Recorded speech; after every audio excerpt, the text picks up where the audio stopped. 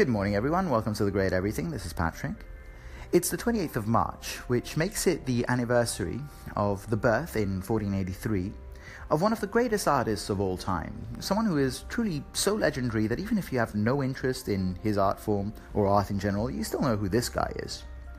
I'm talking of Raphael the Renaissance painter, who you know as Raphael, one of the 4 Teenage Mutant Ninja Turtles of the Renaissance.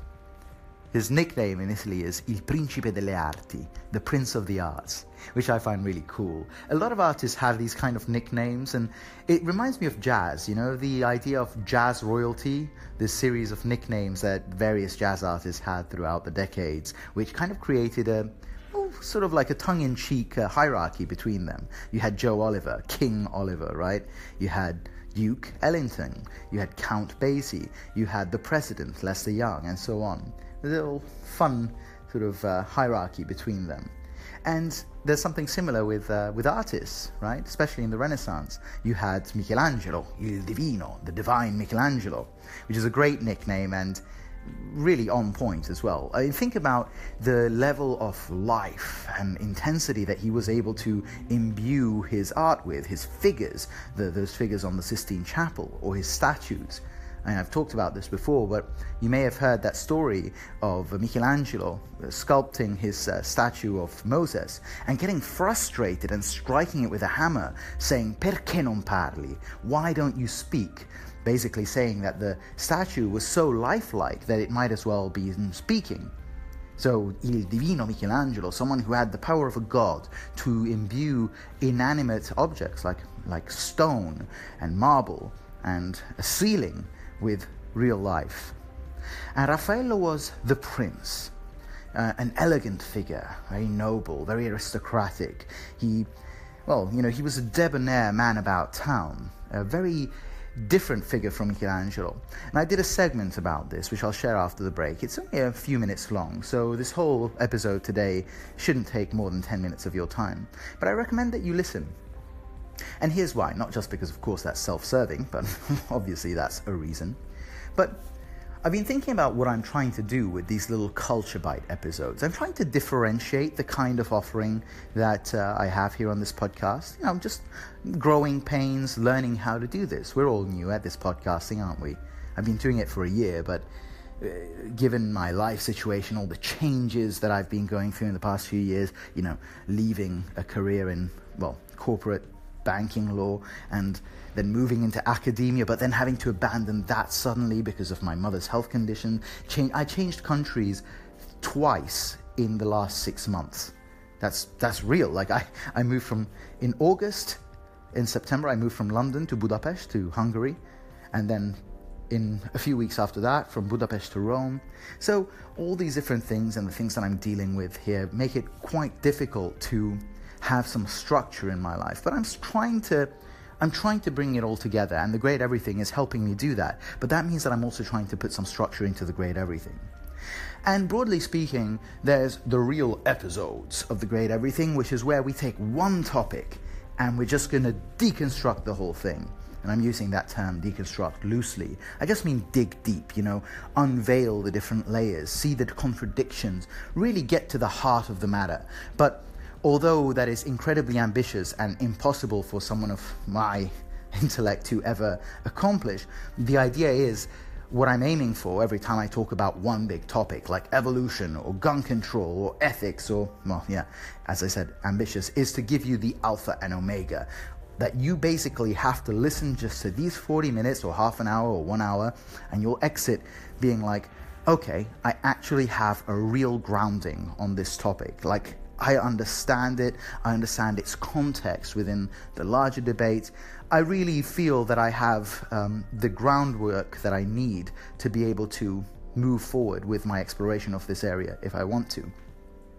And then there's, different things. There's my little ramblings that I do. I call those the diary versions.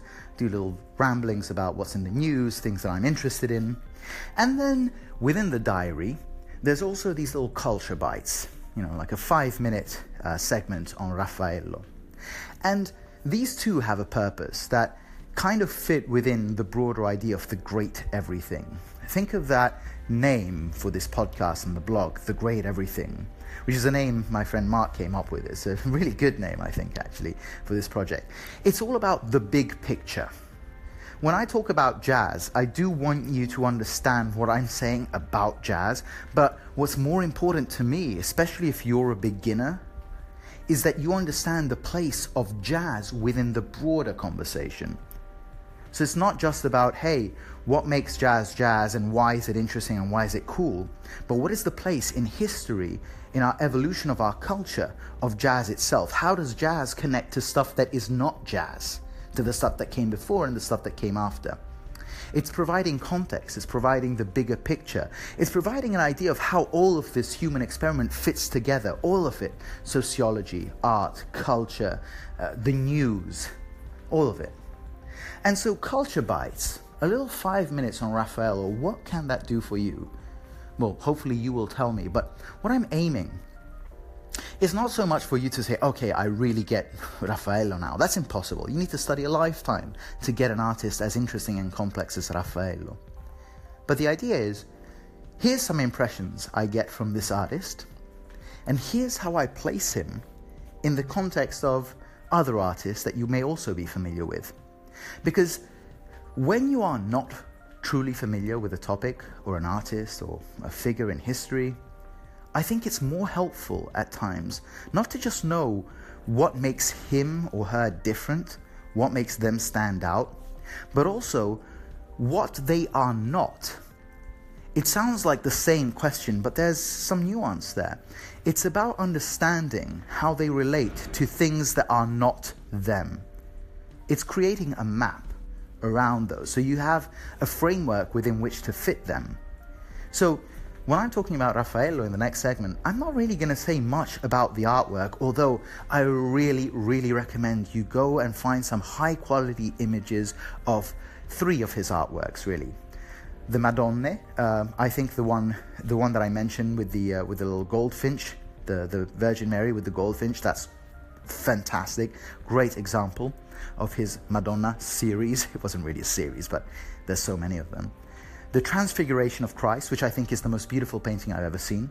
Raphael is not my favorite painter. That would be Caravaggio. But his painting, The Transfiguration of Christ, is my favorite painting of all time.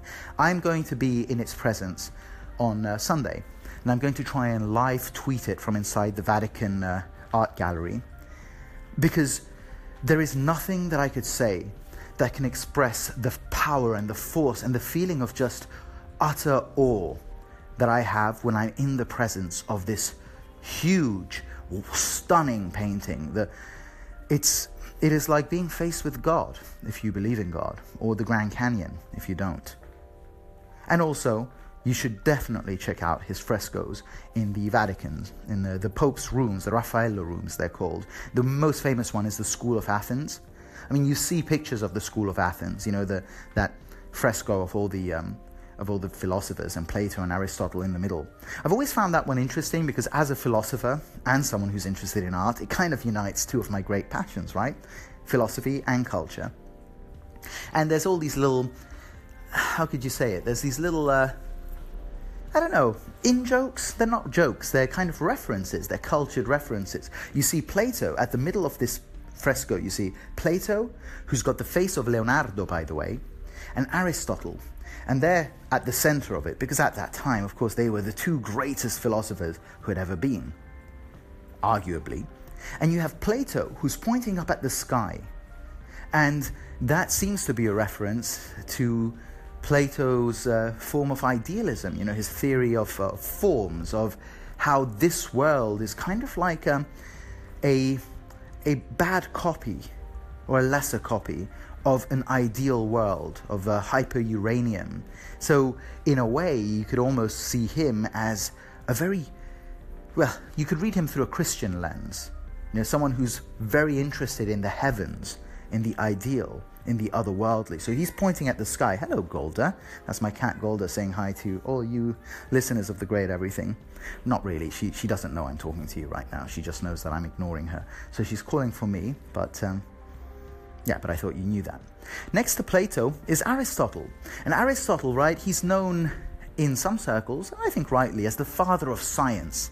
He's not interested in that otherworldly element, or at least not to the extent that Plato is. So he's pointing at the ground. He's got his hand not pointing quite, but it's turned down, his palm facing the ground. And it's almost like he's saying, you got to stay with your feet on the ground, man. You got to focus on what's real, what's here.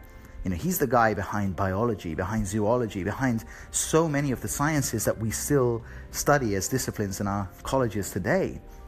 So it's full of these little references to what the philosophies are, but it's so beautifully constructed, and it's such an incredible piece of work and so complex that you should see it. And when you look it up, you don't always realize that it's not a painting. That is actually a room.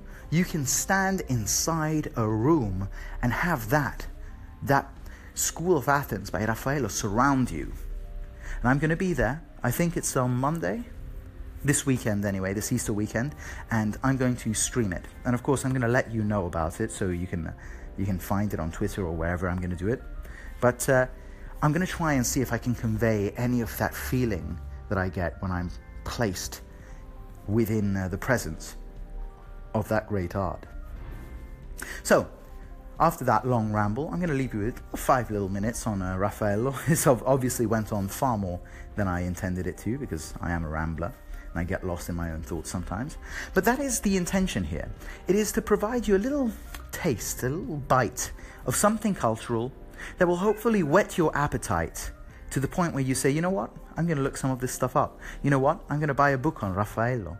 You know what, I am interested in knowing what his place is in the broader picture of Renaissance painting. Why is he different from Michelangelo, which is kind of what I focus in these 5 minutes, and just generally how it all hangs together. Anyway, let me know if you enjoy and if you'd like more of these. Until then, I remain your humble servant, neither a humble servant nor a normal servant, or a humble person really, but sounds like a good thing to say. Anyway, I'm going to leave it at that. My cat is calling me, and so duty beckons. Arrivederci.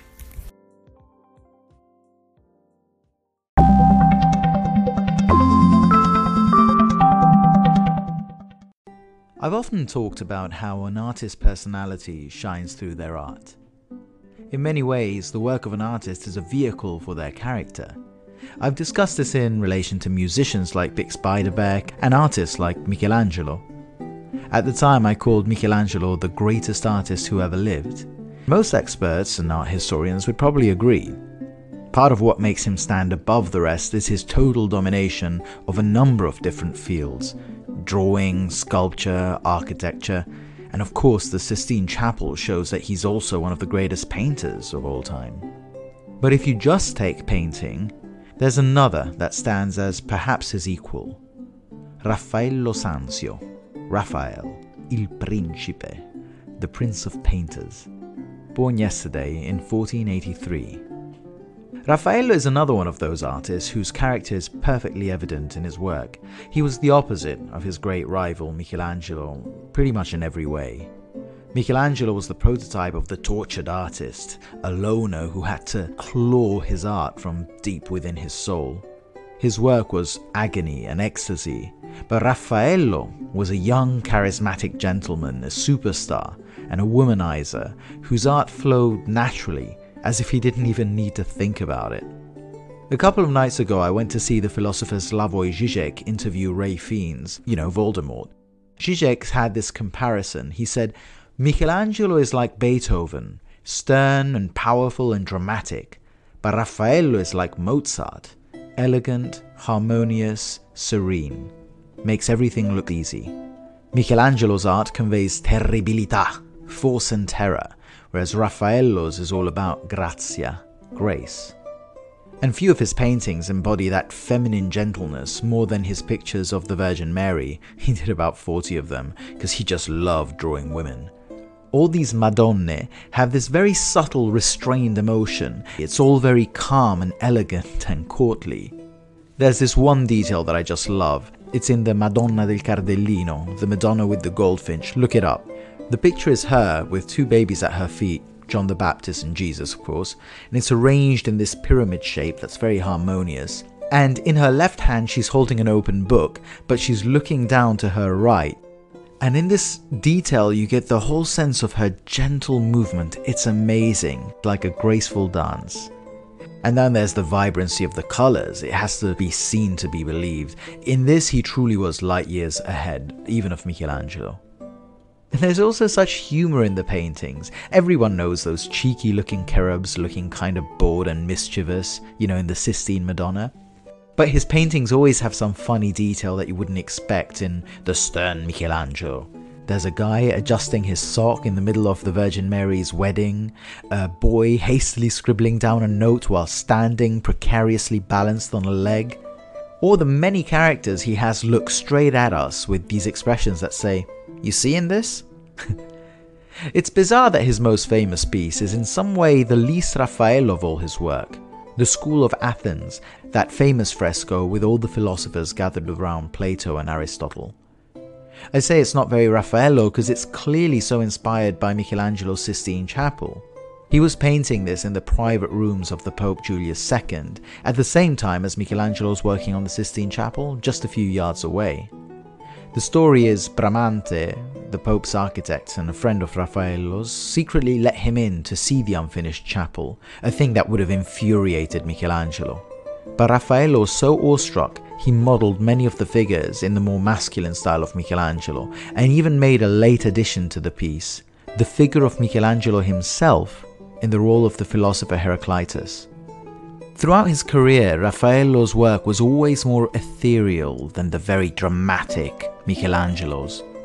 But towards the end of it, Raffaello too managed to capture some of that terrible passion in what I think is his greatest work, the Transfiguration, where you see Christ in all his glory rising to the heavens, while onlookers, cast in darkness below him, look up in awe and terror. Raffaello died very young, aged only 37, probably from syphilis from his constant womanizing. This is another contrast with Michelangelo, who lived well into his 80s.